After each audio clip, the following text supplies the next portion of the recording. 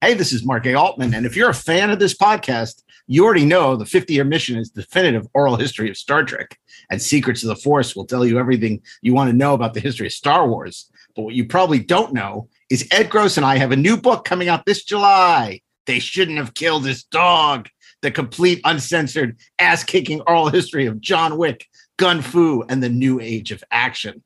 Coming from St. Martin's in hardcover, digital, and audio. You can order it today. Welcome back to the 430 Movie. We got our expert programmers here to curate fantasy theme weeks of classic films. From 1998, film directed by Steven Soderbergh called Out of Sight. Yes. Soderbergh directs it with such a sort of confident, self-assured style. Lex Luthor in Superman. What is it about Gene Hackman that... His performance, it's off the charts, but still in reality. Fiendishly gifted. 1981 Sam Raimi opus, The Evil Dead. Oh, yes. Right? Fine choice. Sam Raimi invented entirely new ways to get shots that should not have been possible with the amount of money that he did not have. Charade. Yeah. Oh, so directed good. by Stanley Donen. It's a textbook screenplay. It's just effortless, and there's not a wrong note in this movie. Can't say enough great things about it. We'll be back next Friday with an all-new episode of the 430 Movie, wherever you listen to podcasts. Join us now for the 430 Movie. The 430 Movie Podcast is available weekly wherever you listen to podcasts and on the free Electric Now app. Download it today. Hello and welcome to Best Movies Never Made, the podcast where we talk about interesting and infamous movies that never made it to or through production. Most of the time, the movies you're trying to make don't get made. Like 4 of them may happen, 1 of them may happen, none of them may happen, and I'll be attached to 3 more things by end of summer. Turn the script into something resembling like Unforgiven with Conan. Yeah. Sadly, the rights expired and the whole thing just went away overnight. New episodes will be available every other Monday. We won't see you at the movies. Best Movies Never Made, as featured in Entertainment Weekly, is available wherever you listen to podcasts and on the free Electric Now app.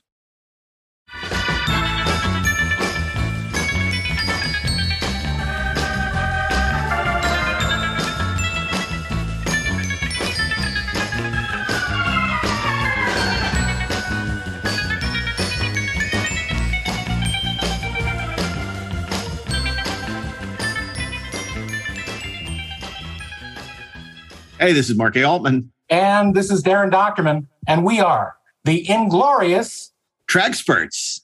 And we're joined today by 2 of my favorite Trexperts.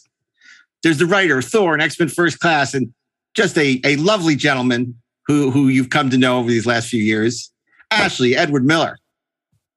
I can't believe I'm here again. And beaming down from his observatory in a secret location somewhere in Southern California. And he got this very nautical looking beard. Gene Roddenberry would approve. It's a man full of observations. It's none other than Robert Meyer Burnett. It is great to be here. And I just like to point out, Mark, that Ashley Edward Miller has his 3rd season of Dota Dragon's Blood dropping soon. It's true, I do. Well, somebody better catch it. I'm done. August 11th on a Netflix. Oh my God, it is soon. Yeah. Wow. So that's, if you haven't been watching on the Netflix, now is the time to catch up. Now's the time before you cancel Netflix to make sure you watch all of Dota Dragon's Blood. It's 3rd season debuting this August. Check it out. Right. Just don't make it look like you canceled the service because you watched my show. No. I'm just, apparently that's what people are doing. You know, they're canceling. I don't know. I'm not canceling my Netflix. I like my Netflix. Me too. And Rob's beard is very Marco Ramius. It is. Yeah. He looks like he should be, defecting with the Red October. When Cortez went to the New World, he burned his ships. Yeah. You remember, well, anyway, we're not going to start talking about Red October because that will be that'll be a Byzantine trail that we will never make our way back. It'll be like a very Star Trek movie, though. It definitely. Well, we've had that conversation. Of course, it's the perfect Star Trek movie. That's not a Star Trek movie. Although, is Crimson Tide or Red October a better Star Trek movie? You know what Crimson Tide is? Yeah, I'm not saying what's the better movie. I'm saying what's the better Star Trek movie. I think it's Crimson Tide too. I do too, because you have the conflict of 2 men at the heart of it. And whereas I think Red October is much more of an adventure story, a sprawling adventure tale, but Crimson Tide has two men locked. Well, more than that, it has two men who are both right. Yes, yeah, exactly. And they are, It makes it essentially at its core. and it's what's Core, what's happening between a them, Star not Trek what's story. happening outside of them. Yes. Well, we got an interesting show for the listeners at home this week. We're gonna, we've done a bunch of interesting shows the last couple of weeks. We had the lovely Terry Matalas on a couple of weeks talking about Picard season 3, which we're actually all very excited about. A lot of good things in the air. For good reason. Yeah, and I'm excited about that. That's true. And then because all we were saying is give Terry a chance. And then we got last week a really sad episode. Of course, we talked about the passing of sci-fi legend Greg Jean, which I have to say, Darren, we got a very nice response to through the interwebs. I'm glad, because that was an emotional episode for us, and I'm glad that people got to share a little bit in his life. I kind of was like, I don't care if 6 people listen to this. We're doing this. This is worthwhile. We need to do this. And the response has just been, I got a bunch of emails and people reaching out, and then, on the Twitter and everything. So that was, I'm really glad. Very nice episode, you guys. Well done. Oh, thanks, Rob. Yeah, it's important. It's important to honor these sci-fi legends, because they're not actors, and for a lot of people, it's all about the actors. Yeah. And for us, it's not. But, so we thought it'd be fun for a little change of pace this week, to go back to the 1970s and talk about where fandom sort of met professionalism. Like, there's something I think that people miss about. Remember Next Generation? They would have the open submission policy where anyone potentially could sell a script to start. And it was very exciting. A lot of people got their start. People like Ron Moore, sold the script. People like Renee Echeverria, got their big break on Star Trek. But long before that, long before Pillar's Open Door, there was, obviously, and Rob will let you set the table for this, but in the 70s, the fanzines, the Star Trek fanzines, and a lot of these people involved in these started to publish professionally. And of course, one of the people who was their mentor at the time was, Frederick Pohl, the great sci-fi author of the Gateway series and so many other great books, and was running Bantam and had so much success with the Star Trek IP back then that, and they ran out of stuff to publish, with the James Blish books and then later the Alan Dean Foster books. And there was a hunger to find new material. So who did they turn to, Rob? Well, there were two women. You want to talk about Sandra Marshak and Myrna Colbreth? The women, Sandra Marshak and Myrna Colbreth, who many people know from their own Star Trek novels that they wrote later. They were great purveyors of Star Trek fan fiction. And in, I believe it's 1976, they edited the very first collection. It was a collection of Star Trek short stories that was basically written by fans. And it was called Star Trek: The New Voyages. And there was also Star Trek: The New Voyages 2. But they compiled this. And in that particular book, there were two real standout stories. One that I've never forgotten, which is Mind Sifter. And then the other is, I think, something we would like to be talking about today called Visit to a Small Planet Revisited. Now, Darren, I got to ask you. Small rights. It was a riff on that Visit to a Small Planet. Darren, is it fair to say this was the splinter of the mind's eye of Star Trek, or was that Spock Must Die? It's tough to say, because in the Star Wars universe, there really wasn't a swelling of fan fiction, at least at the beginning. Right. But I mean, in terms of the impact of like, wow, new stories in this universe, because of course Spock Must Die was really not very good. No. And this, I feel like, touched people's imagination. Maybe it was just me in a more profound way. To a certain faction of fans, absolutely. I didn't discover this stuff until much later, because I just wasn't in that realm. I didn't start buying the 1976, book. baby. Yeah. No, I was still enjoying the video-ness of it all. But I didn't get into the books until years later. But I will say that the creativity and the originality that these particular group of stories showed was really a faction of not having Star Trek around. And that was one of the blessings of that, the vast desert of years between the original series and the motion picture. Yeah. That fandom really stepped up and filled in the blanks. Yeah. Well, what's interesting, speaking of fandom, was, of course, this was their follow-up to Star Trek Lives, which was a nonfiction book about the conventions. Right. Because back then, you had Making of Star Trek and David Jarrett's Trouble with Triples and the World of Star Trek. And then they came out with Star Trek Lives, which was interesting, which really was, the first professionally published thing about the phenomena of Star Trek fans and Star Trek conventions. Although there was the book about Star Trek, magazine about Star Trek fan clubs about this time too, which was pre-Starlog. But I want to ask Ashley, because Ashley, obviously you're a little younger than us in human years. And not in dog years. I got to ask you, obviously this book looms very large for us in our initial Star Trek fandom.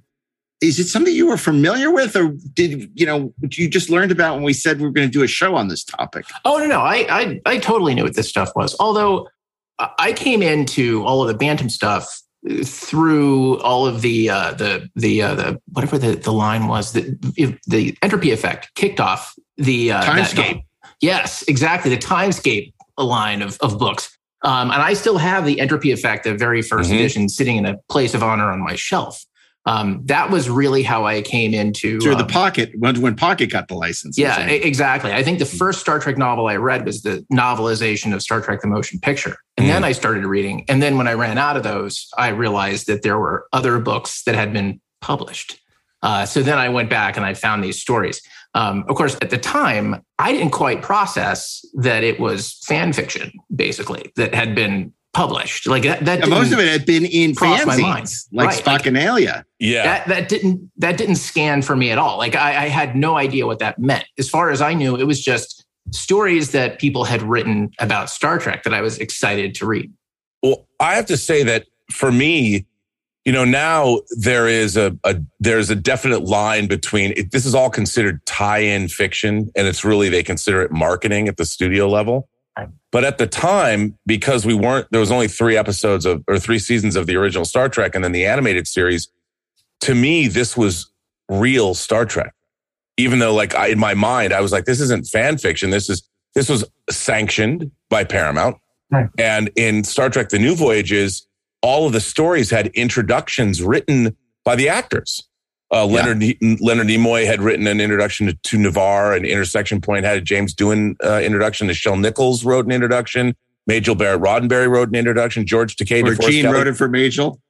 Or Gene wrote for Majel. And then William Shatner somebody wrote it for Bill, wrote the introduction to Mind Sifter, which was written by Shirley Mayeski, who was the president of the Bill Shatner fan club at the time. And it's that story is incredible. And for those who don't know, basically the Klingons they've used the Guardian of Forever and stranded Kirk back in time without his memory.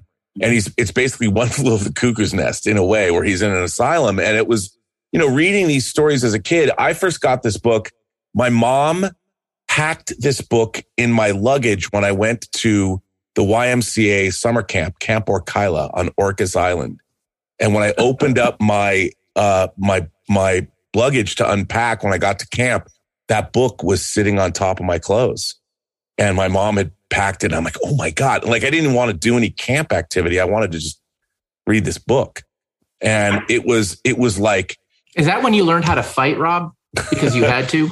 Well, we did learn how to. Yes, we did learn how to shoot 22s, and we learned archery as well. Nice. I don't know if they do that anymore, but that's how it became the Green Arrow. Just don't tell anybody. Yeah, but it was for a huge fan like myself, this was a year after the Star Trek blueprints and the Starfleet technical manual had been released, and to me that was very legitimizing. Like the technical manual, even though it wasn't necessarily canon, and the Enterprise blueprints weren't. Sure, they were. They were canon in my mind. That's exactly right. And it was in my mind as a young, I was what was I in 76? I was 9. So these books were Star Trek. Like if you tried to explain to my 9-year-old self, well, they're not really. I'd be like, wait, what? What are you talking about? They absolutely were real Star Trek. And they were... There's a bowling alley on the Enterprise. God damn it. There was like Kevin Riley talked about it. There was a Dan, but it was real. Yeah. And there was no differentiation in my mind. It was this just happened to be Star Trek stories in another medium. So you couldn't tell us that it wasn't real. I think what it did is it lit the wick of imagination. Oh, yeah. Because, there was no other Star Trek there likely to be any more Star Trek. So the fact that, at this point you were just rewatching the original episodes of the animated series, these were all new adventures. And I do think that it was really exciting. What's interesting about these, particularly this new Voyages, is if you look, it's all women who are the authors of all these stories. And I wonder why.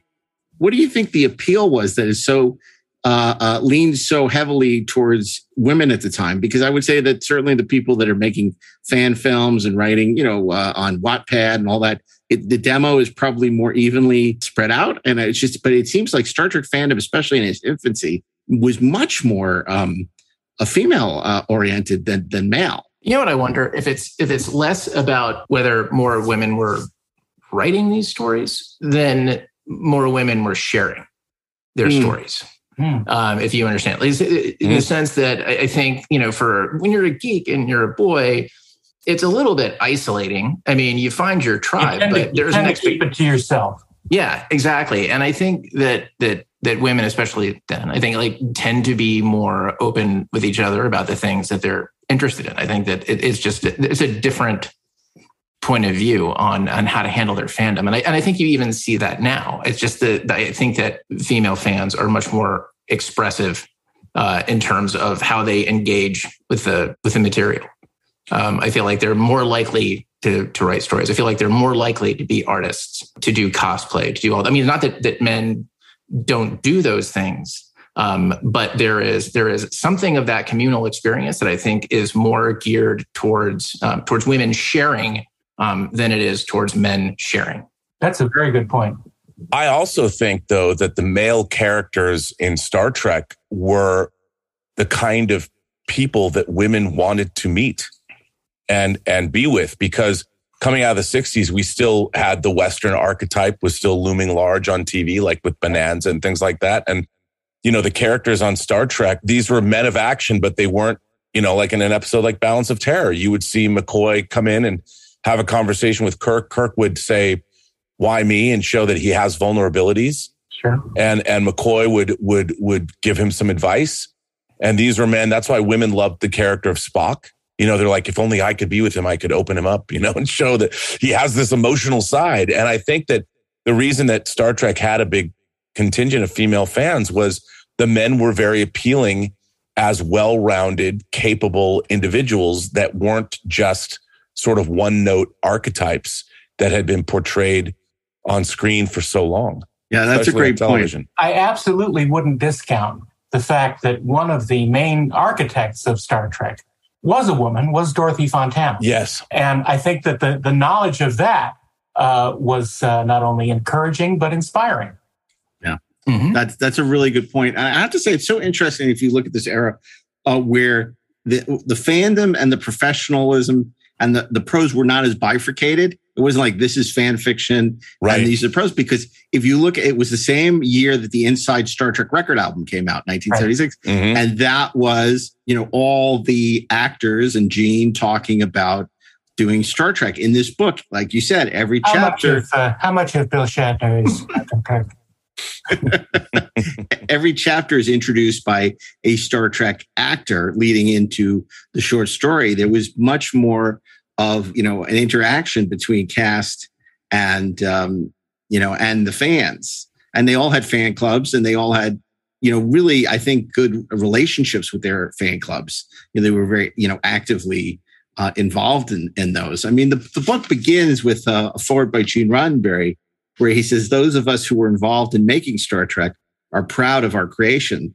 There are things we might have done differently, and certainly there are things we might have done better, but we tried to always make it the very best we could under the circumstances of the television system, budget, time, fatigue, personal talent, and other restrictions facing us. And then he says, Star Trek was not a one-man job, although it was something that was very personal to me. My own statement of who and what the species of ours really is, where we are now, and something of where we may be going.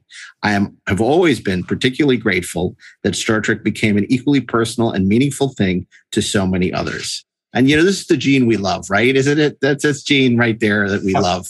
Little humble and proud of his creation. And, a visionary who made this crazy thing happen that we're talking about 55 years later. And also, too, Star Trek hadn't become Star Trek. We were just a few, you're looking at, 7 years since the show had gone off the air. You had the animated series. But beyond that, the viability of it as an ongoing concern was not even really, they couldn't get a movie off the ground. And I think these conventions baffled, especially the actors. They kind of understood it, but it was still, you're 4 years away from you're 4 years after the first convention, which the actors were all taken aback by how many people showed up. And they'd show up for free. Like they couldn't believe it just to see it. Now it's like, how much am I guaranteed autographs to make it worth my while? And, first class air and all this other stuff. And it's like, how long do I have to be there? And, then it was like, holy mackerel, people showed up to see me. Yeah. And also you had things like, this was very close to the time when they christened the first space shuttle Enterprise. And there was an innocence to this fandom. Yeah. It was before Pathfinder, years before they, it wasn't commercialized, and it was truly about the love of this show. And the show, it was not like they would never have done a Saturday Night Live sketch about Star Trek fandom then. It was really interesting. Even that is when they did it. Yeah, I was just going to say. No. What I mean is that wasn't about the fans. That was about the show itself. Cancellation. Yeah, that's true. And how the show was. It was like, we love this show. This show meant a lot, and look what you network executives did to it. It was more a reflection of the network killing something that was so wonderful. And it hadn't been commercialized, and it hadn't been turned into something else. And the fans were not looked down upon. So you're basically, there's nostalgia now for the good old days when the network just killed wonderful things instead of zombifying. But it's so interesting what you're saying. Raising them from the dead like a folklore. Is when a show you liked was canceled, then it was just like, you're like, oh, damn. And then you looked at TV Guide to see what the new show was next season, right? Now there's this expectation. Well, maybe they're going to save it. Maybe it'll go to streaming. Maybe they'll bring it back as a movie in 5 years. There's a different kind of attitude by fans now that not only is it an ownership of the whatever show it might be, but it's an entitlement to it and a position of commanding of the producers. Mm-hmm. What existed in the 70s was different. There was still ownership, but it was taking responsibility for that ownership and carrying the torch further, helping the producers continue what they started. Yes. So it was a different attitude completely. Well, I just remember, look, I knew nothing about this book, and then I saw it at the bookstore, and I'm like, and it says on the it has to explain what it is. First time published, 8 original Star Trek stories never seen on the screen. Right. Like, it has to explain what the concept of the book is. And I just thought, and how much did I spend? $1.75. And I just thought that was the coolest thing ever. They even have on the back cover, this is, it says, these are the new voyages of the Starship Enterprise. Its continuing mission to seek out new life, new civilizations, strange new worlds, William Shatner. And then it describes it says, amazing, never before published stories of the golden age. They had no idea how right they were. A shining living legend of heroes, of great quests, of loves gained and lost, of steadfast courage and splendid deeds, a must book for all fans. There you go. You know what else too is there was a reverence about Star Trek. Like even there was the Best of Trek anthologies from the Star Trek fanzine Trek. But if you read these were very scholarly examinations of some of the most minute elements of characterization and elements in Star Trek, and how was love portrayed? How was religion portrayed? And there was a very studious approach to Star Trek. It was not it wasn't looked down upon. It was revered. It was being put up on a pedestal by the people that were writing these stories, which has been almost completely taken away. Rob, you'll appreciate this story. When I got the galleys, not the galleys, but I got the mock-up for my Battlestar Galactica book. So say we all. I hated the cover. I absolutely hate it. Ed Gross hated the cover. I call up my editor and I said the most horrible thing I thought I could muster. This looks like a Best of Trek cover, and he had no idea what I was talking about.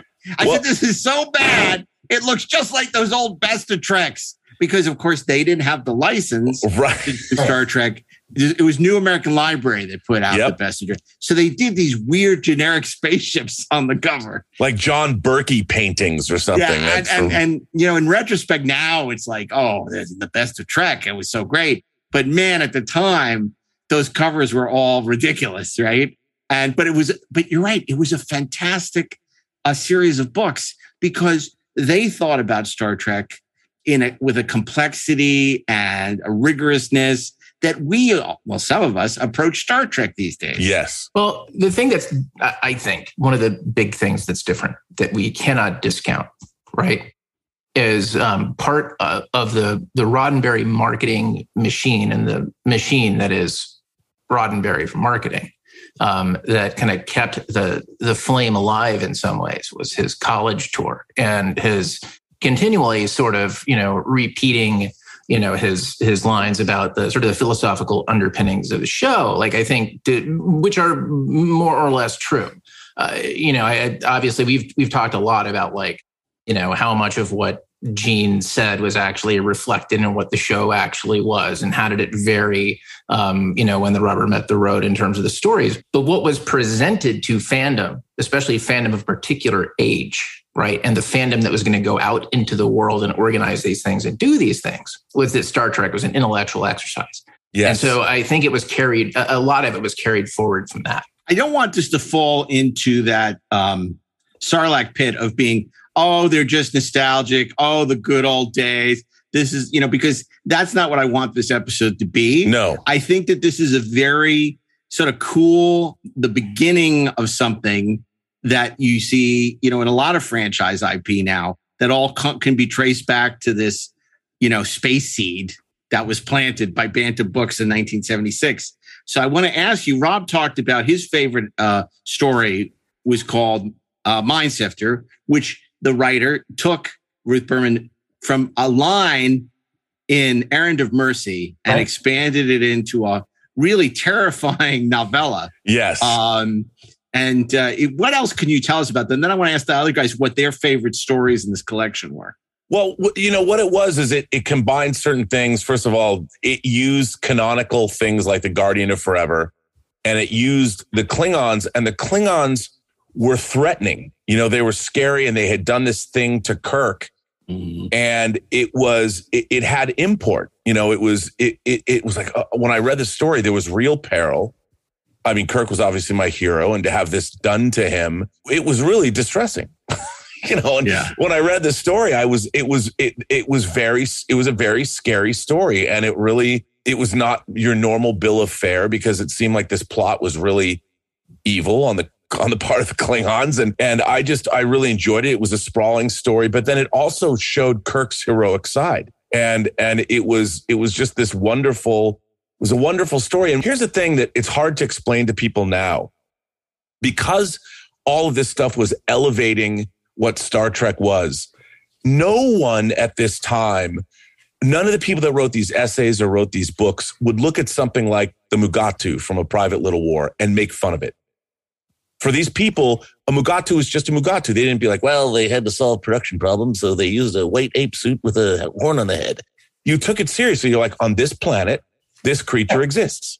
So you never, nowadays, you talk to people about Star Trek, 50 years on, and there is an element that you can't penetrate where people look back and with a smile, and it's kind of a goof.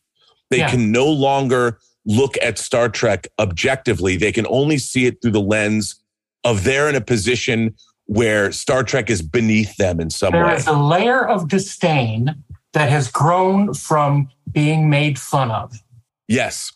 And it's very frustrating. And at the time when this book came out, I revered Star Trek. Yeah. And everybody that was writing these stories or was buying these books or going to conventions, we could embrace the goofiness, but we still revered each story for what it was. And there wasn't a postmodern slant to our enjoyment of these stories. Right. And for those of you who are interested, Mindsifter was turned into a screenplay and produced by James Cawley's New Voyages fan films. And they did that episode, and it's quite good. You can look it up. Oh, I didn't know that. That's really cool. Yes. Yep. That's great.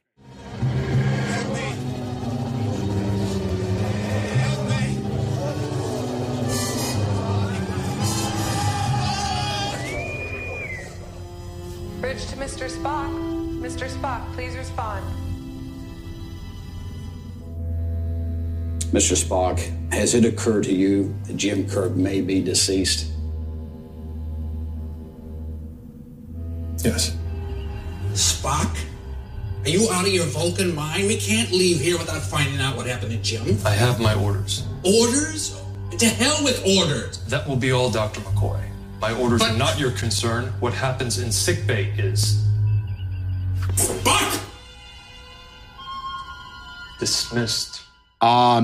Okay, so Ashley, do you have a favorite story in the collection? So obviously, other than the one that we're talking about, Mindsifter is great. By the way, what Mindsifter, I wouldn't say that it reminds me of this. Far Beyond the Stars. I always think about that when I think about Mindsifter. Yeah. They have a lot in common. Obviously, they're very different stories with different intentions, but but they share a vibe and they share a thing in the premise that I think is very cool.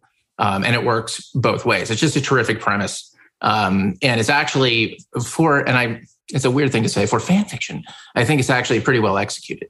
I will tell you what I personally appreciate. And the beauty of it is it's ridiculously short. It's so short, I could even read it to you. There is a sonnet that ends the book. Yeah. And it is though it is Spock writing it to T'Pring. And here's what's great about a sonnet. Okay, what's difficult about the form is that it has very specific structural requirements. It's both like the number of syllables and it's the scheme, and then it's like how many lines. And it is a very logical form of poetry that expresses an emotion, which I think is like it's brilliant in a meta way, like on its face that somebody came up with it. But it's called Sonnet from the Vulcan.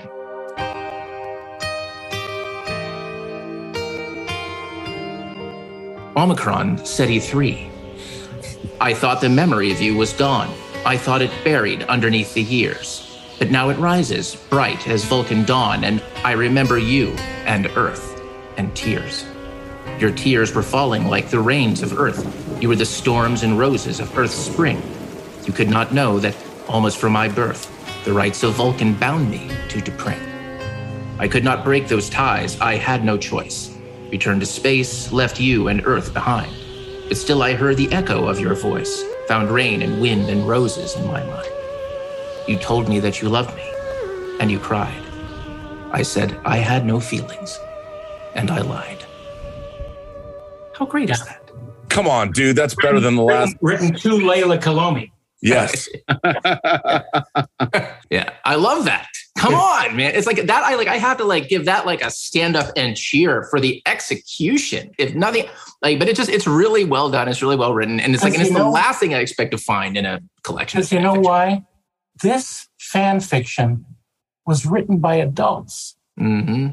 Grown ass adults. Yeah, who already had experience and could fold that into their creativity. Mm-hmm. And the creativity wasn't just being driven by Star Trek. It was being driven by life experience and other things. So that's the difference. It's not just feeding on Star Trek. It's not just creating carbon copies of Star Trek. It's what we're bringing into Star Trek. Yes. To make Star Trek reflect us. Additive. Yes. It's additive. Yes. By the way, that was beautifully written. Absolutely. Yeah. It really is. It's not badly read. Darren, well done.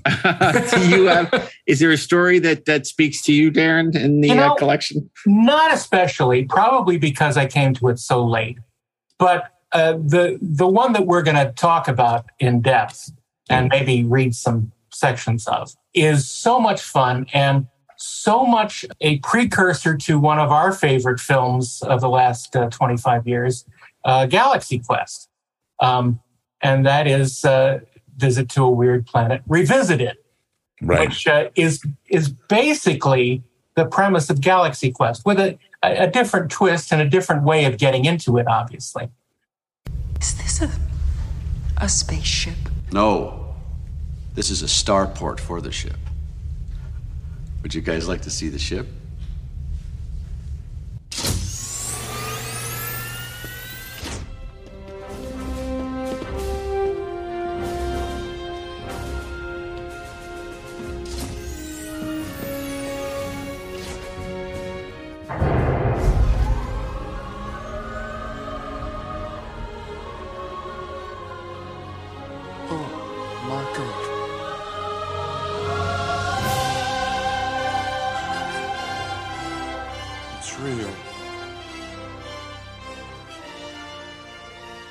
But it's really creative and it's really fun as a thought experiment to think of how it would have been produced in the day. It was also co-written by Gene Laura, who went on to write 2 original series Star Trek novels and 2 Next Generation novels for Pocket.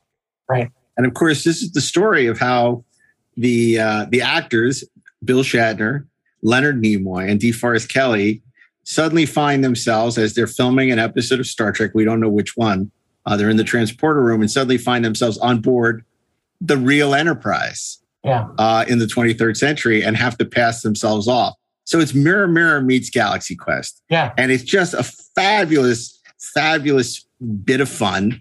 And the story gets an introduction from Majel Barrett. What's interesting is this was a sequel to Visit to a Weird Planet, which had been written, which is about Kirk, Spock, and McCoy finding themselves on the set of Star Trek. Right. Which I have not read. I have not read it either. Because it is not in this volume. Yeah, I think it was only published in a fanzine. Yeah. And a very early one. Although I think you can actually find it online. Somebody scanned it. I'm sure. I'll tell you what I think is the missed opportunity of this story and of Galaxy Quest. That I think, though, it's what somebody said towards the beginning of this particular episode, that the fans tend to think, or there's a subset of fans who think that the shows are basically the actors. Well, there it sits, right? The truth of the matter is, the interesting version of this story isn't that Shatner and Nimoy and DeForest Kelley all go to the Enterprise. The interesting version of this story is that Gene Kuhn and DC Fontana find themselves on the Enterprise. They're the people who could have figured out the problems, right? Like, I've got your Captain Kirk and your Mr. Spock right here. It's like where's that story? Where's that Star Trek story where the writers wind up on the bridge? Right? Yeah, they'd be throwing the brig right away. Yeah, exactly. You'd have to get through all the whining first. I'm cold. Where are the snacks? Yeah. All you have is chicken sandwich and coffee. This is ridiculous. How about if we read a little excerpt of this, like right after they find themselves beamed aboard the Enterprise. Okay. But the hope that this take would go right was promptly spoiled. For a moment, the actors wondered if they were fainting. There were spots before their eyes and they felt dizzy, as if they'd been kneeling and then had stood up too quickly. But their vision cleared and they were still standing on the transporter platform. Shatner, hoping to salvage the take, stepped forward and said authoritatively, "Scotty, get a report on that power source and meet me in the briefing room." "Power source, Captain?" said the man behind the panel in a tone of utter bewilderment. "There goes the take," muttered Nimoy disgustedly. "What's the matter with you, Jimmy?" "The captain's all right to all appearances, but begging your pardon, Mr. Spock, are you?" Nimoy suddenly noticed that they were in a room with 4 walls and a ceiling, and with no camera or lights around, except for the normal room lighting apparently coming out of concealed ceiling panels. Nimoy dropped characterization and broke into a wide grin as he looked around. Beautiful, he said. Whose idea was this? Justman's? This mock-up must have cost a mint. How'd you get us here? I think there's something wrong, said Kelly. Aye, Doctor. There is that, seemingly. How about dropping the accent, said Nimoy. Mr. Spock! Lieutenant Commander Montgomery Scott blazed with righteous indignation. Kelly spoke quickly. Captain, will you give me a hand getting him to sick bay?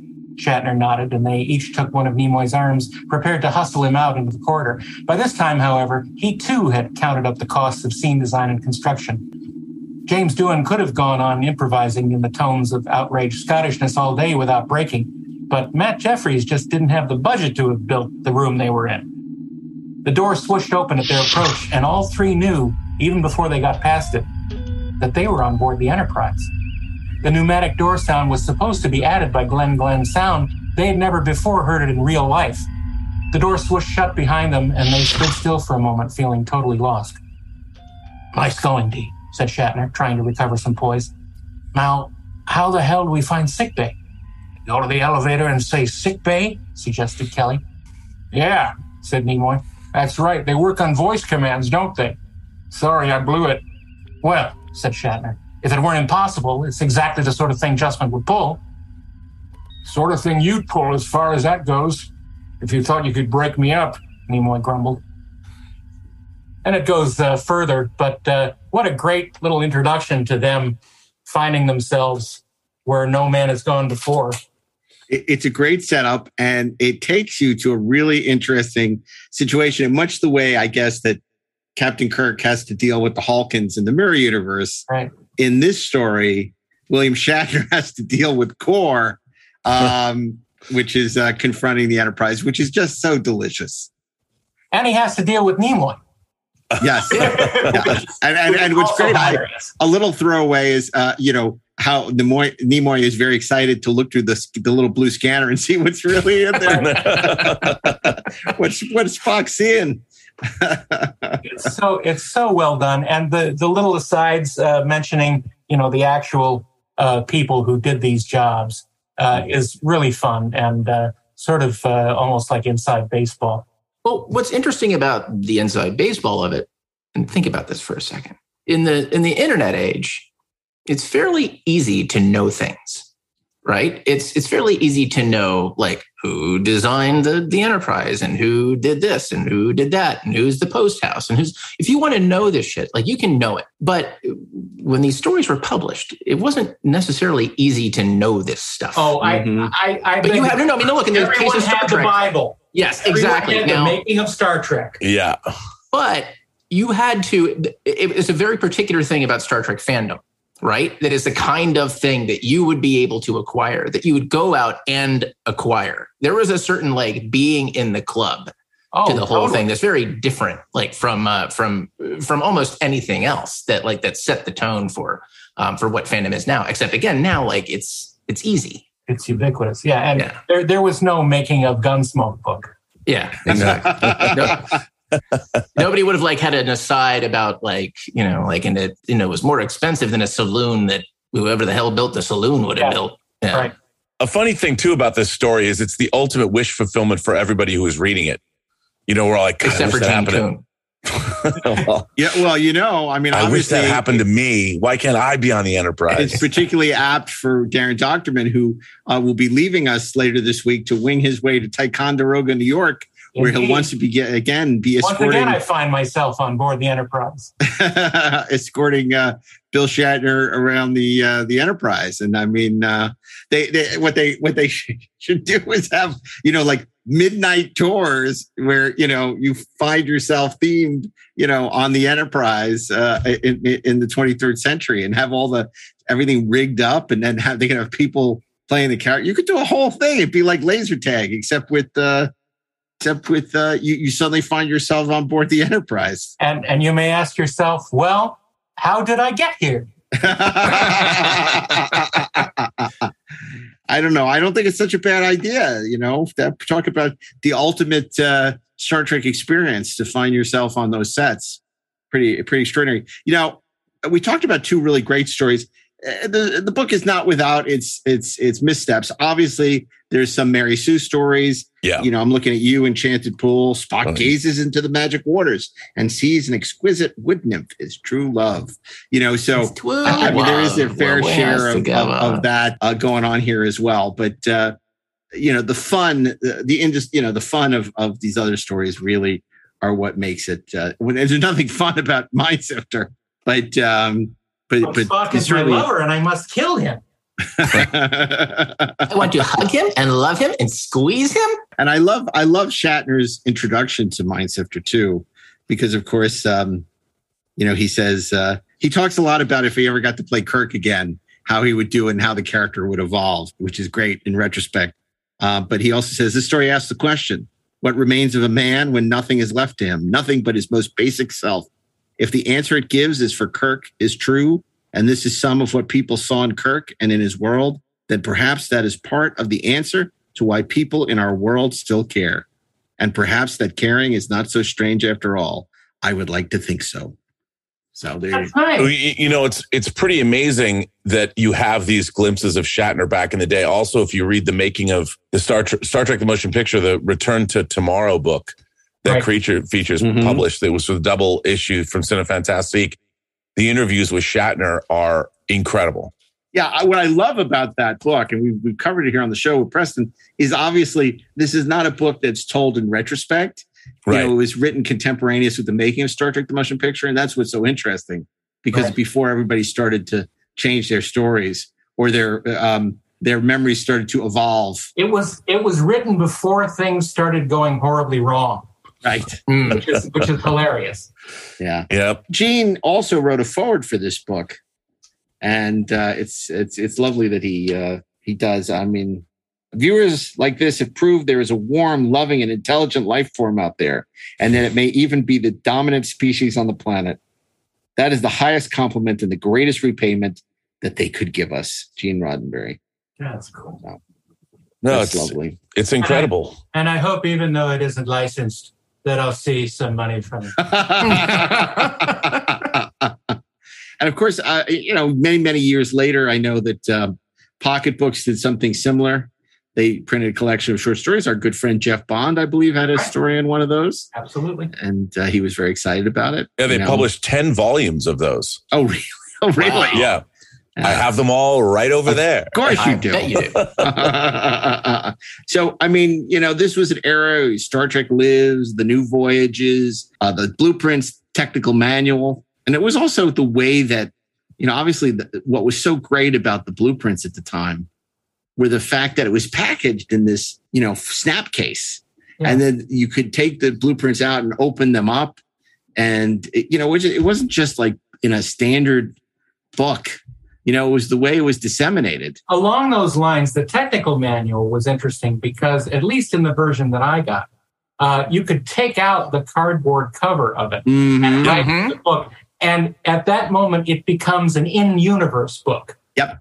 Mm-hmm. And the blueprints to the Enterprise were as well once you took them out of the pouch. Right. Because they were done as if they were real blueprints. Yeah. Yes. Which is so great, because I think that ultimately circles back to why people are obsessed with canon, why people love and embrace canon, because they want to believe this universe is real. And when you break canon, you shatter the illusion. Right. And that was, they understood that in the 70s, didn't they? I mean, you're right. When you take the card out of the slipcase on the technical manual, which is Bantam Books, $6.95, whatever, it just says Starfleet technical manual. Yeah. You can dispense with that, and then it feels like you're holding a prop from the 23rd century. It's the same thing with the blueprints. An artifact from the future. But the funny thing is that the people that made it thought that way. Yeah. They were thinking, you had people that were designing this, and they thought to themselves, what if this felt like it was real? Because it was real. I mean, and in a way, even though I've always said Star Trek is a period piece for a future that never happened, for us, it was, and no one looked down on you for I mean, we all knew it was a TV show. Yeah, of course. But yet in our minds, we allowed this universe to percolate as if it were real, and we treated it as such. Right. So you're saying this little thing they did in a lark. Yeah. You turned it into a colossal waste of time. But here's the thing. even though we all work in TV and movies and a professional capacity, we still want to recapture that magic of believing it's real, right? Yes. Even though we've all built on sets, filmed on sets, written, produced, directed, edited, you know, and been a part of creating that illusion for hundreds of thousands, millions of fans. It's still, we want to recapture that experience of 1976 of it's Fox Mulder. I want to believe. Exactly. I was just going to say that, you bastard. But you know, and I'll tell you something, they carried that ethos into the making of Star Trek: The Motion Picture. Yeah. And when you look at David Kimball's cutaway of the Enterprise, it's all functional. Like they took time, I mean, between what Mike Miner was doing and Andy Probert was doing and all the designers, and they were trying to extrapolate, how can we make this feel of a piece with the original series? How can we make it fit? How do we make it fit? And that every single decision in terms of its design work and all of that was considered. And even when you saw the motion picture, I mean, I was 12 when it came out. My entire life up to that point as a lifelong Star Trek fan was believing this. And it wasn't until when, you know, Star Trek 2 is when it really started to change. Yeah. And this idea that the disbelief or the, what does it matter? Let's make it more just, it's a movie. I just make it fun. It's okay. Yeah, it started to change. And I would say that from 1966 to 1979 was part of Star Trek history where the audience believed and the people that made Star Trek believed. Right. Yeah. And then it changed. Yeah. That's great. Well said. So true. So true. And, you know, even in the Star Trek, the motion picture novelization, we've talked about this. You know, Gene writes the introduction as though this really happened, and, you know, talks about, the 79 mission logs, which exaggerated. And that the crew was slightly upset with them. The way he chronicled the way he chronicled them, making them seem larger than life. And it's so much fun because it goes back. I feel like, you know, in Shore Leave, where he says, you know, talks about the elemental need for people to play, right? More complex the mind. The more complex the more complex the mind, the greater the need for play. And I think it's true because obviously we're thinking about things other than just Star Trek. But Star Trek brings us back to the past, and it brings us back to what it was like to be on the playground, you know, pretending the merry-go-round was the guardian of forever or something, you know, all these years ago. Not some guy in a hat who bullied us Finnegan for some reason. and I think Star Trek fulfills that whole idea of, you know, the greater the mind, the greater the need for the simplicity of play. And what's interesting is that has all changed. You know, I think nowadays people. Not for us. No. And I think still that simple. What's interesting too is people claim that, it's just nostalgia. You just feel nostalgia for the way that you felt back then. And I'm like, no, what I miss is that people were trying to create something that felt real. Yeah. That it wasn't just entertainment. This was this world that you could inhabit. If you wanted to write essays about the ethos or the ethics of behavior, you could, and it would be published in a book like The Best of Trek, or you could write a sonnet and use that form about how Spock felt about Leela Kalomi on Omicron Ceti 3. And it felt real. Like that sonnet does feel like Spock wrote it. Yeah. It wasn't written like an author was writing about Spock. It is in Spock's voice. And that's why it's great. Yeah, almost explicitly. You know, the thing that's, I think that maybe we should clarify about making it feel real is, at least this is how I interpret it. It's not about how it's you know, we want to pretend that Star Trek is a real thing in a real world. You know what I mean? It's there's a verisimilitude that's created, certainly, but it's the self-consistency, right? It is constantly thinking about, there are principles that make the world work as a dramatic idea, as a narrative. There are rules that the people follow. There are rules that objects follow. Now, sometimes those things change, they adjust little details, but the fundamentals always stay the same. Obviously, like, we can list a whole bunch of things, like, the name of the Federation changed. It was just, things shifted all over the place in the original series, especially the first several episodes.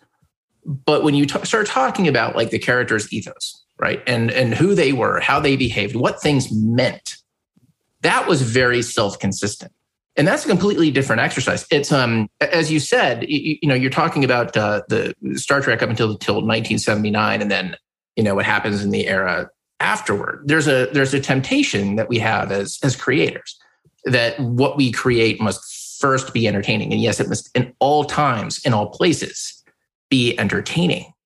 But the more difficult exercise is, how do we make it entertaining but not lose the essence of the thing that we're making?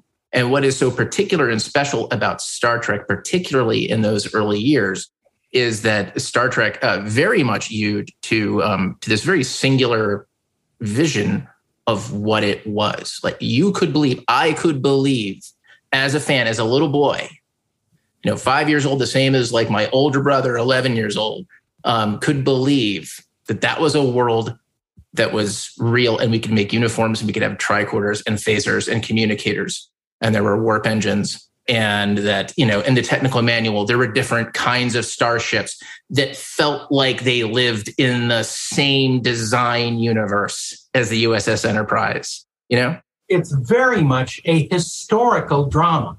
Yes. And as long as it's treated that way, as long as it's treated as if you were writing a story that takes place during the American Revolution, you can tell whatever story you want, but you need to keep within those guidelines of it having taken place in, the late 1700s, or else it isn't what you're setting out to do. So it's very tricky. I mean, very tricky for someone who doesn't do this a lot, to think of it that way.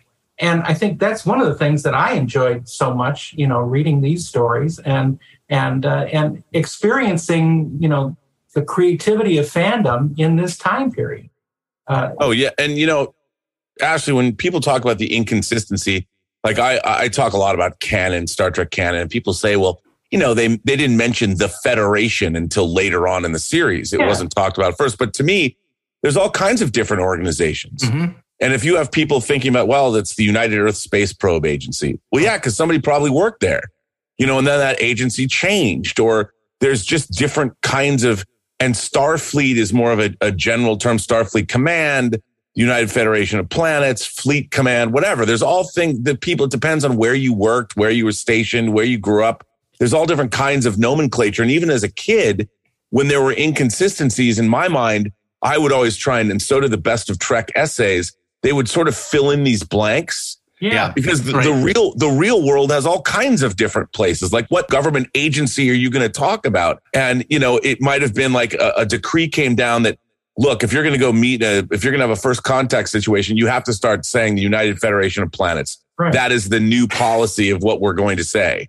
It's like a memo.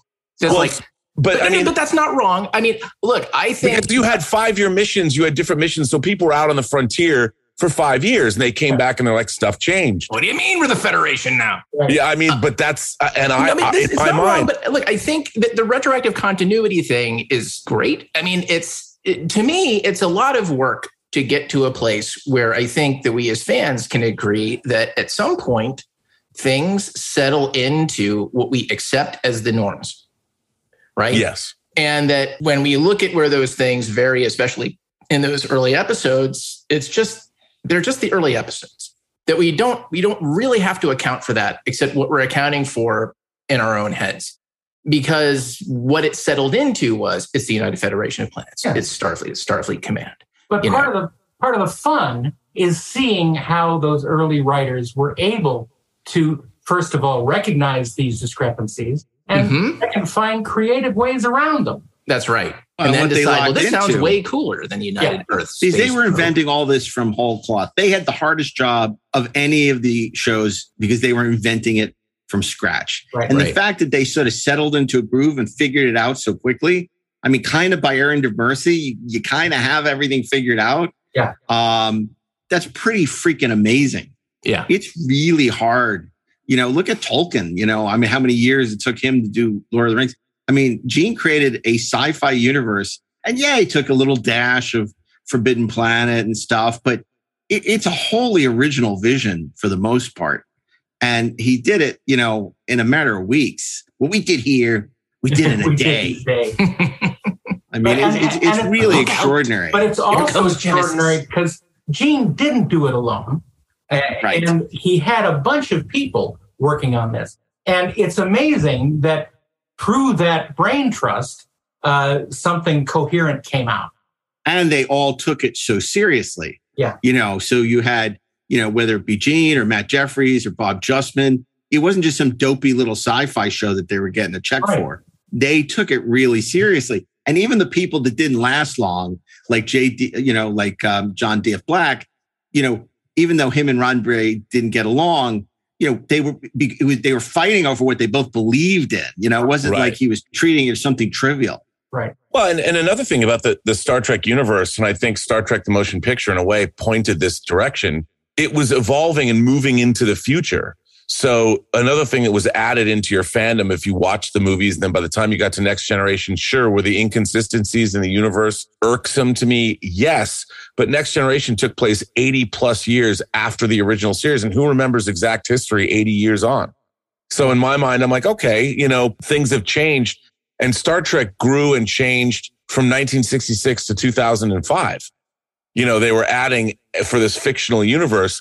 And I find it sort of strange that it's bizarrely, and I don't quite understand. I understand from a corporate branding standpoint that from 2009 on, Star Trek has gone back to 1966 and it's been stuck there. It's because it was cooler clothes and cooler music. But it's interesting to me that Star Trek pointed this direction where you have this literally a universe that was growing and changing and evolving, and you can keep pushing. And what it didn't start out this way, but one of the interesting things about Star Trek as a franchise is that the growing of it and expanding out into different eras was built into the franchise. Yeah. And then that was arrested for a while. They've tried to do that with Discovery, but they were trying to escape. Their behavior is arrested. They were trying to escape the trap that was set for them. Yeah. And it goes in. And unfortunately, there's not a lot of the extrapolation into the 1,000 years in the future wasn't as, say, effective as one might have wanted it to be. And it's interesting that we want to go back to this, I don't know, the purity of the original series, but the purity of the original series was as much about the place and the time it was created as anything else. And it was there first. But regardless of how the show itself has evolved, or the shows themselves have evolved or devolved, it's almost irrelevant, right? Because the thing to me that's key is what you were saying about what the creators brought to the show, right? What they put into it, like the passion that they had for it, the fact that they didn't trivialize it. And what's interesting to me, and what I think is reflected in Star Trek, the New Voyages, in a very particular way that's different, perhaps, from other literary adventures of the Starship Enterprise, is that it shows how the fans fed back into that system in the same way. Yeah. That they were creating stories that were extrapolations of the world that had been created for them, that they were invited to live in. They designed, they built, they executed adventures that fit comfortably inside those confines that had been established. And yet, in stories like Mindsifter, managed to expand our understanding of what Star Trek could be. And that, to me, is a sign of a really healthy relationship between a fictional universe and its fandom. It's not. It's a give and take, and it's a very particular thing. And it may be that time will never come again, because it did exist in a time when you couldn't know if there would be more. Here's a question for you. Sure.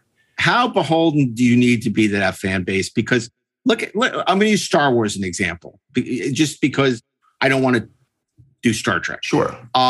So, okay, we all want Boba Fett. We love Boba Fett. Do Boba Fett. And they do Boba Fett. We hate Boba Fett. You ruined this character. Okay, you know what we love? We love that Anakin and Ewan. They were really good. We want to see them again. We want to see Obi-Wan again. Okay, we're going to give you Obi-Wan. We hate it. It's awful. Why'd you do that to these characters we love? So, like, you know, and yet there's such a wariness to do anything new and original because... And yes, that's insane. And I'll tell you why. Because the most successful pieces of the Star Wars universe, for example, particularly recently, right? The Mandalorian. It's a whole new character, opening up a whole new understanding of that culture. Grogu, a character that we never could have imagined. They're the most popular elements of... The Mandalorian isn't an original character. He's just Boba Fett with a different name. Boba, sure. Except except this Boba Fett, doesn't take a lot of naps and wait for his wife to do all the work, right? He's out there. He's a single dad. He's raising a kid who's very force sensitive. You know, he likes to steal other kids' food with the Force. I mean, this gets tough. The good news is he can always find a babysitter, and his adventures are awesome, and we dig it. And you know why? Because we don't come into it with particular expectations of what his adventures will be and should be. We haven't spent 40 freaking years building up in our heads who the Mandalorian is and what Grogu should do and what that relationship should be like, with Luke Skywalker or Ahsoka or anybody else, as opposed to Boba Fett, where for 40 years we've been wondering about that guy who didn't say anything except he threw Han Solo in the trunk of his car and he flew away. Right? That's what we've been wondering about. And he turns out to be this guy. Okay. Except that's a little disappointing. You can't be disappointed in The Mandalorian. But if they had made The Mandalorian Boba Fett, it would have been awesome. It would have been just fine. It's not that our expectations are screwed up. It's that their delivery is screwed up. That's what the problem is. I think we're actually in violent agreement. It's that it's that, look, there's a thing that sort of happens when you're getting into the fans want to see Boba Fett. Boy, they'll really be excited about Boba Fett.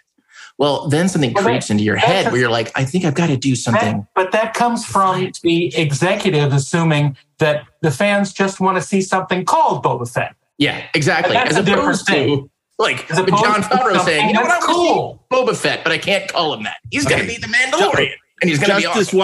Just this once, Kay.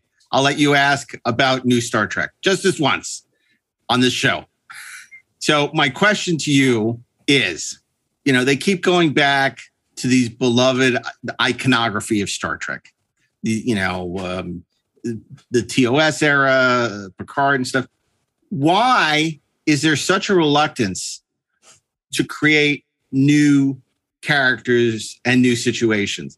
Because you can say the Discovery went forward to the 31st century or whatever, but it started with saying that this character is Spock's sister and all this other stuff. So my question is, when I think Gene Roddenberry made a fundamentally sound decision when he did Next Generation.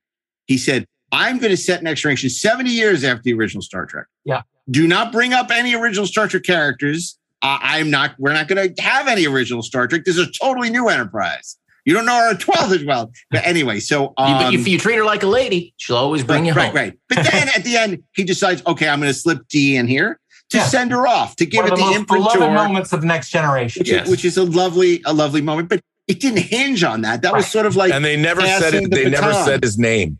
Well, you had to... But you had to know. Like, they didn't lean into it.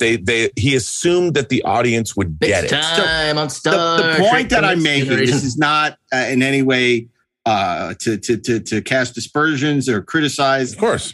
What I'm asking is, why is there this reluctance? Is it a marketing thing? You can't hang the publicity campaign for a new show on new characters? I think they are justifiably worried that original characters that they put out will not be embraced, much like what happened on Discovery.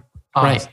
And I think that the corporate thinking is that if you wrap it around something that is known and loved, then you can't go wrong. The problem is they are doing Rosencrantz and Guildenstern are dead, but they're changing the original text. So it makes no sense.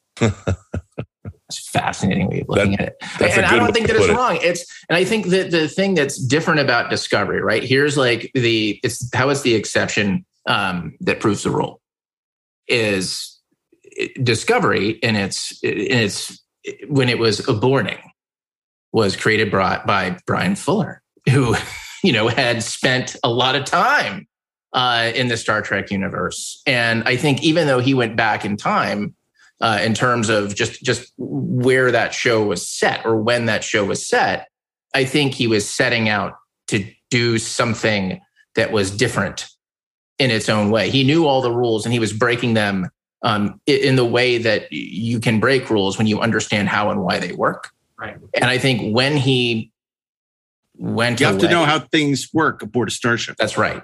I think that ultimately is kind of how Discovery became what it is. But, Picard, Strange New Worlds, like even Lower Decks to a certain extent, they are all dependent on other parts of the universe that Prodigy, right?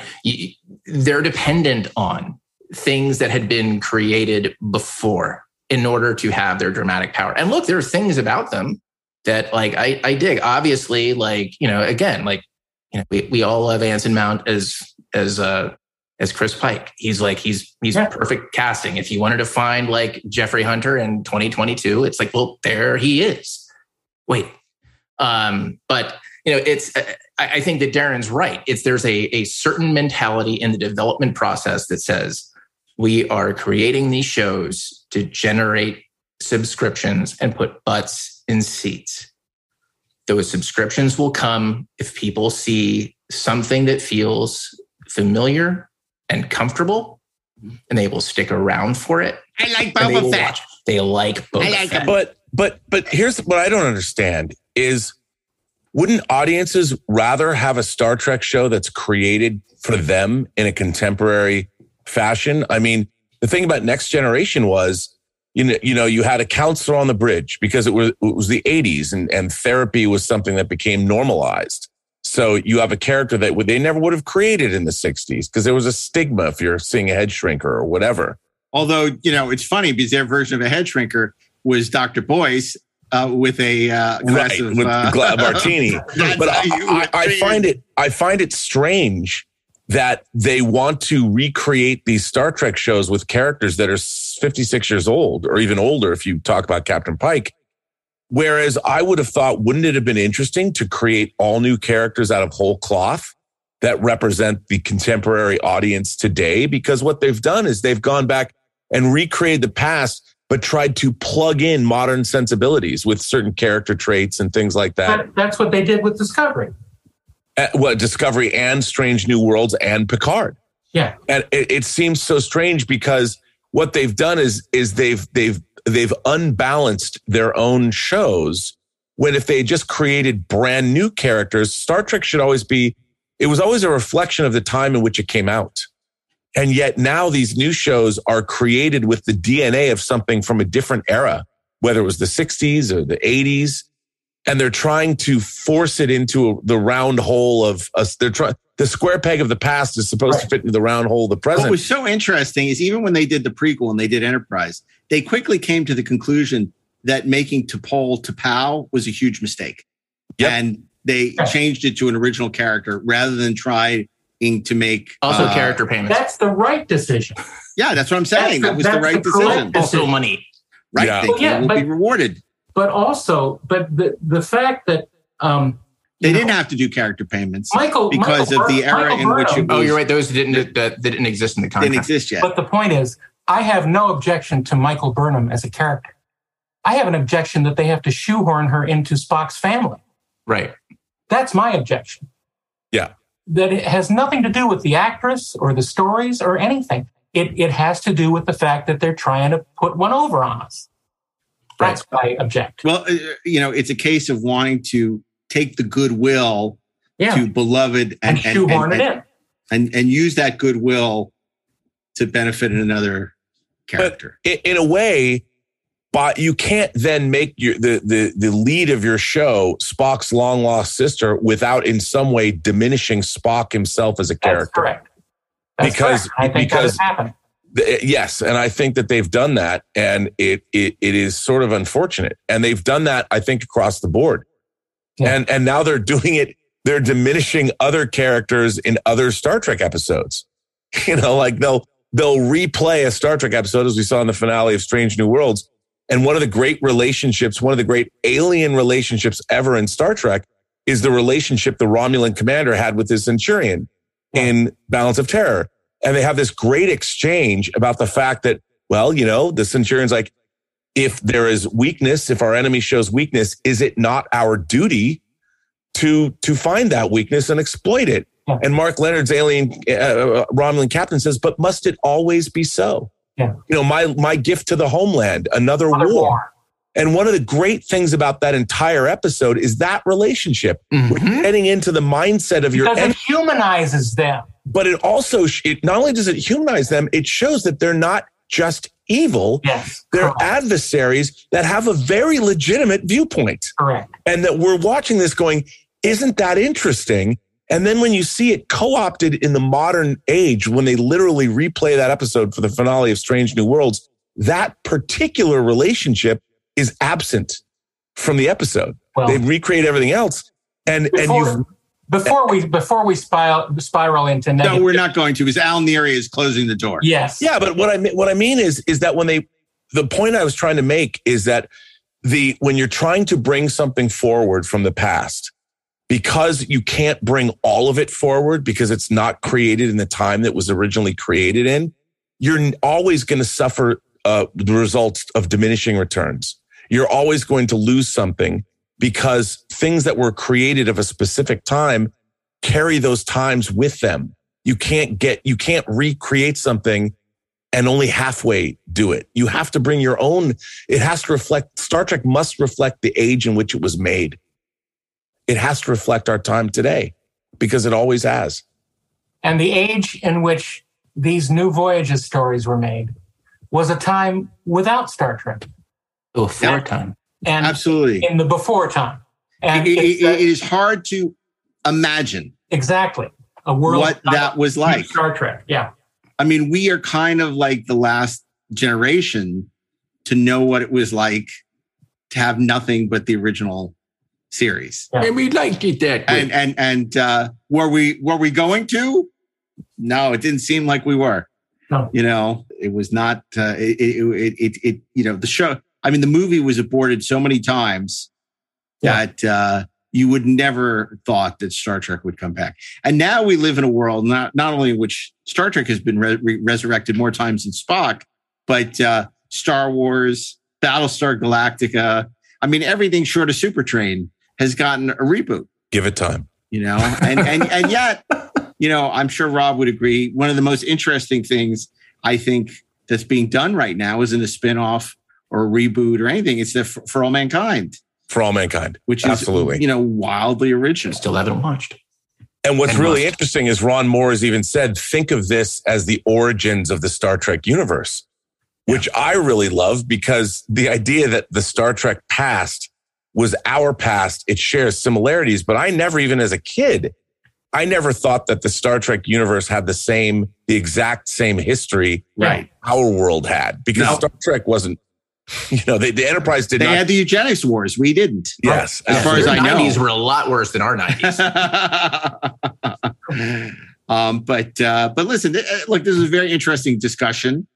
We touched on something that we try to avoid here on the show, but I'm glad we did, because we did it, I think, in a very mature and reasonable, logical fashion, that whether people like or dislike these shows, I think they can respect the opinions being offered in a very respectful way. But more importantly, this is a love letter to an era long gone of the professional fan. Star Trek: The New Voyages, a wonderful book from 1976 that was the seed of so much fandom, along with many of the other books and stuff that was blossoming at the time. And you talk about gatekeeping. This is before there was even a gate. There was no gate. There was no fence. Everybody could walk across the lawn. There was no gate. There was no keymaster. There was only Zool. There was only Captain Kirk's safe number. It was just the open prairie. Where people could tread across it, sifting mines, beaming up to the Enterprise. You're beaming here, you're beaming there. Frolicking with Spock in the war. But anyway, this is fun because I love when we can mine these little lost nuggets of Star Trek ephemera. Yeah. And this to me was like, it's been out of print since the early 90s, this book, but it went through an astounding amount of printings. Here, wait, I wrote it down. It was, from 1976 to 1996. Wow. It was in print.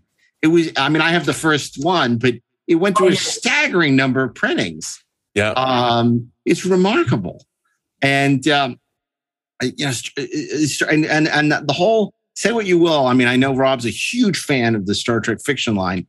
That had a huge part of keeping Star Trek alive. Yes, absolutely. And I remember reading a lot of those Bantam books and not being particularly impressed with many of them, but still it was exciting to read them. And then the Timescape books were also very hit or miss in the beginning. Mm. But you had a lot of people, like even one of the last Bantam books published was The Galactic Whirlpool in 1980. Like David Gerrold. David Gerrold wrote it. So there was that gave that book a lot of legitimacy. And that was one of the I think that was the last DC novel. Fontana was writing novels too. Yep. She wrote one in 1989. So there is one more person I would like to give a shout out to. Who would that be, Ashley?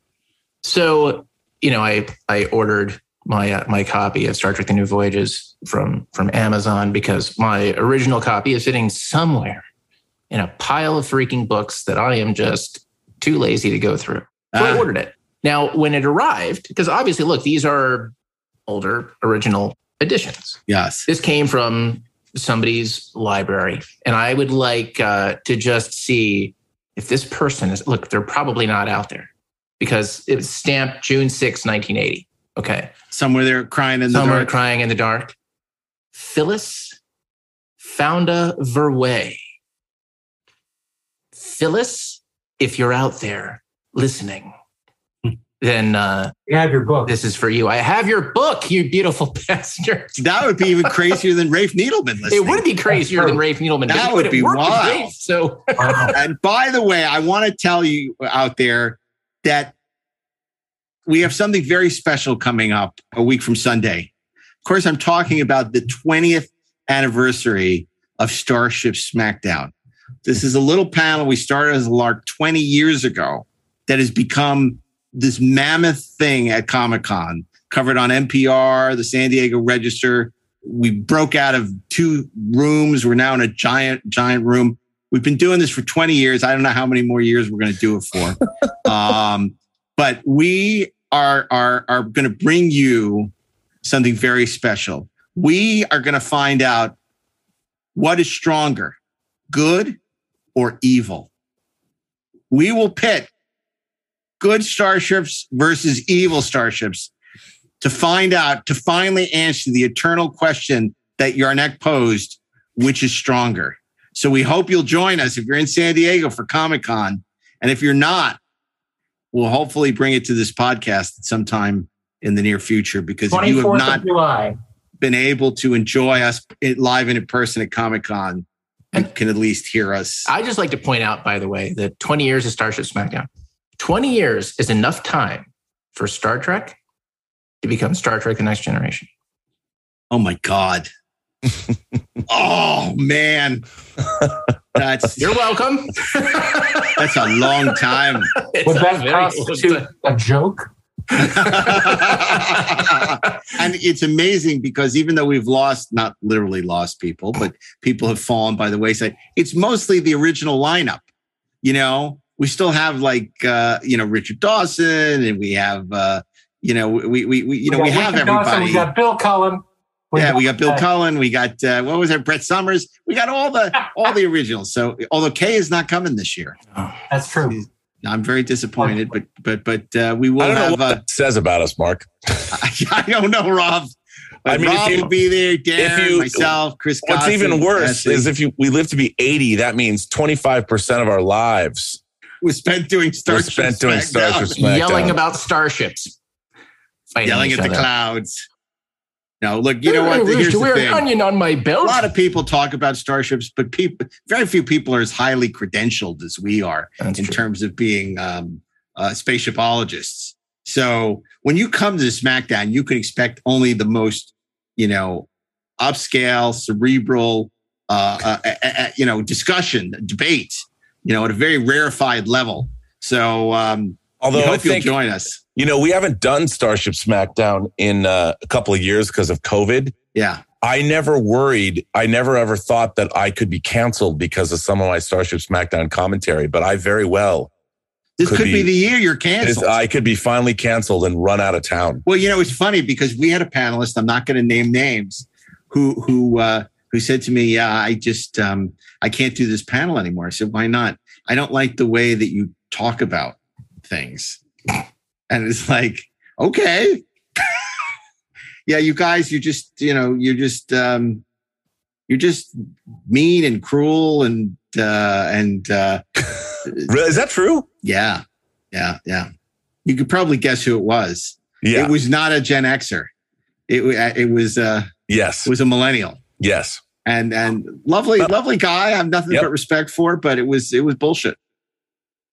But isn't that interesting that again, I mean, Starship Smackdown, if nothing else, is supposed to be funny and put a smile on your face. Look, if we're not pushing the envelope, we're not doing our job. Right. That's how I feel about it. Now, there's certain things we can't do. I mean, we can't, and I understand. I mean, Comic-Con, saying people can't bring alcohol up on the table and you imbibe it and totally get that. And Mark, and they very actually have to say fuck so much. Very cool about that. I understand. They have issues with Chris Gossett, throwing chocolate chip cookies out into Miss Fields cookies into the crowd. I got it. They're very respectful. They approached me and said, Mark, we love you. This can't happen again. I got it. Won't happen again. But, we're going to say what we say because we are the spaceshipologists. And we've been doing this for 20 freaking years. It's the panel. What can be done? So if you haven't experienced Starship Smackdown, I heartily encourage you. It's original Klingon. We were very lucky to have people like Neil deGrasse Tyson drop by in the past and share their thoughts. And I'm sure we'll have other people, who might drop by this year. But even if they don't, we'll be there. We'll be there. And you never know what's coming next. Since your sun burned hot in the sky. Apparently. I have awaited a Starship and dreaded nomination. It. Oh, no, that's Planet of the Apes. I've awaited your arrival and dreaded it. Yeah, maybe we'll be canceled this year. What are you afraid of, Doctor? Would an ape make a human doll who talks? Yes. About starships? We make ape dolls that talk. Why wouldn't they? No, it doesn't make any sense. That's fine. Makes no sense. Makes no sense. Yeah, we'll Nick find Cage. out. This What could a be way to freaking this go. could be it for Rob this year. Let's see. Yeah, I got to tone it down. No, you don't. Oh, don't say that. No, you don't. No, Starship Smackdown is the one place you don't need to tone it down. It's true. People already hate me anyway. Anyway, we'll see you there. Yeah, exactly. July We'll see you there. We want to thank you for joining us for this episode of Inglourious Strikes, which was an interesting one. We just a little off the path for us. We went a little off-road trekking, kind of like a Nemesis. With the I don't know what's worse. Okay, I'm going to leave you with this. So, what's worse, Picard in that off-road vehicle in Nemesis, or Chris Pine riding the motorcycle in Star Trek Beyond? The off-road vehicle. The off-road vehicle. Yeah. Okay. Because I can totally see Shatner riding a motorcycle. Yep. Okay. I think Tallulah prefers Chris Pine. All right. Well, one thing's for sure in Picard season 3, I doubt we'll see Picard off-road racing again. Maybe like in a little golf cart. I will find or like one of those little scooters that people ride around. Have you seen those, Mark? Oh, don't start with the scooters. Picard-mobile golf cart that is basically the Picard-mobile. The Bob Hope cart repainted. You remember me on the Stargazer and the USS Enterprise? Now I drive the Picard mobile. Oh, boy. Oh my God. Okay. Well, listen, Rob, Ashley, so glad to have you back with us. Want to thank Mark Rivera, who's been doing such a wonderful job. What a delight that Greg Jean episode. The way you use the clips and everything. Thank you for that. Bill Ritter. Thank you. Peter Holmstrom, always doing a great job. Our producer, Nellie Miscali. And of course, you, our audience, who's been saying such nice things on the internet, Inglorious Trek at Twitter, Inglorious Trexperts at Instagram and Facebook. And of course, you can rate us 5 stars wherever you listen to podcasts, although you may not want to after this week's episode. I don't know. We may get some more nasty mail. But, as I always say, okay, them's the breaks. So, if you don't put yourself out there, you're not out there. You're not out there. You don't get any mail. You're alone because nobody's responding. Nobody cares what you think. So I don't even know what's going on. I haven't had dinner. I'm hungry. What can I say? But we hope to see you at San Diego Comic-Con. Everybody's going to be there. Rob will entertain you. He'll take you to bars. He'll show you a good time. I will not talk to you, but Rob will make up for it. I talk to everybody. Rob will talk to everybody. He'll make you feel like you're his best friend. And that's when the world is new. Wonderful conversations. And I want to put the opinions expressed by Rob to you in the bar do not represent those of the podcast. He's his own man. He can say whatever he wants. Nothing to do with Trexperts. So, and Darren will be there and happy to be there and give you a smile and a hearty farewell. And a Laurel and hearty handshake. A Laurel and hearty handshake. And I'll wave at you from afar. And particularly with the pandemic, I don't want to shake hands. It's no reflection on you. I don't want anybody to come within 10 feet of me. Are you into hugs? You did that. No hugs. I don't want hugs. I don't want handshakes. No, I don't want anything. I don't even want the Galactica handshake where, you reach up halfway across the arm. I just, like you can give a little dainty wave. That would be fine. Okay. Yes. So anyway, Darren's leaving for Ticonderoga. Thank you all. And until next time, keep on trekking and gloriously, of course.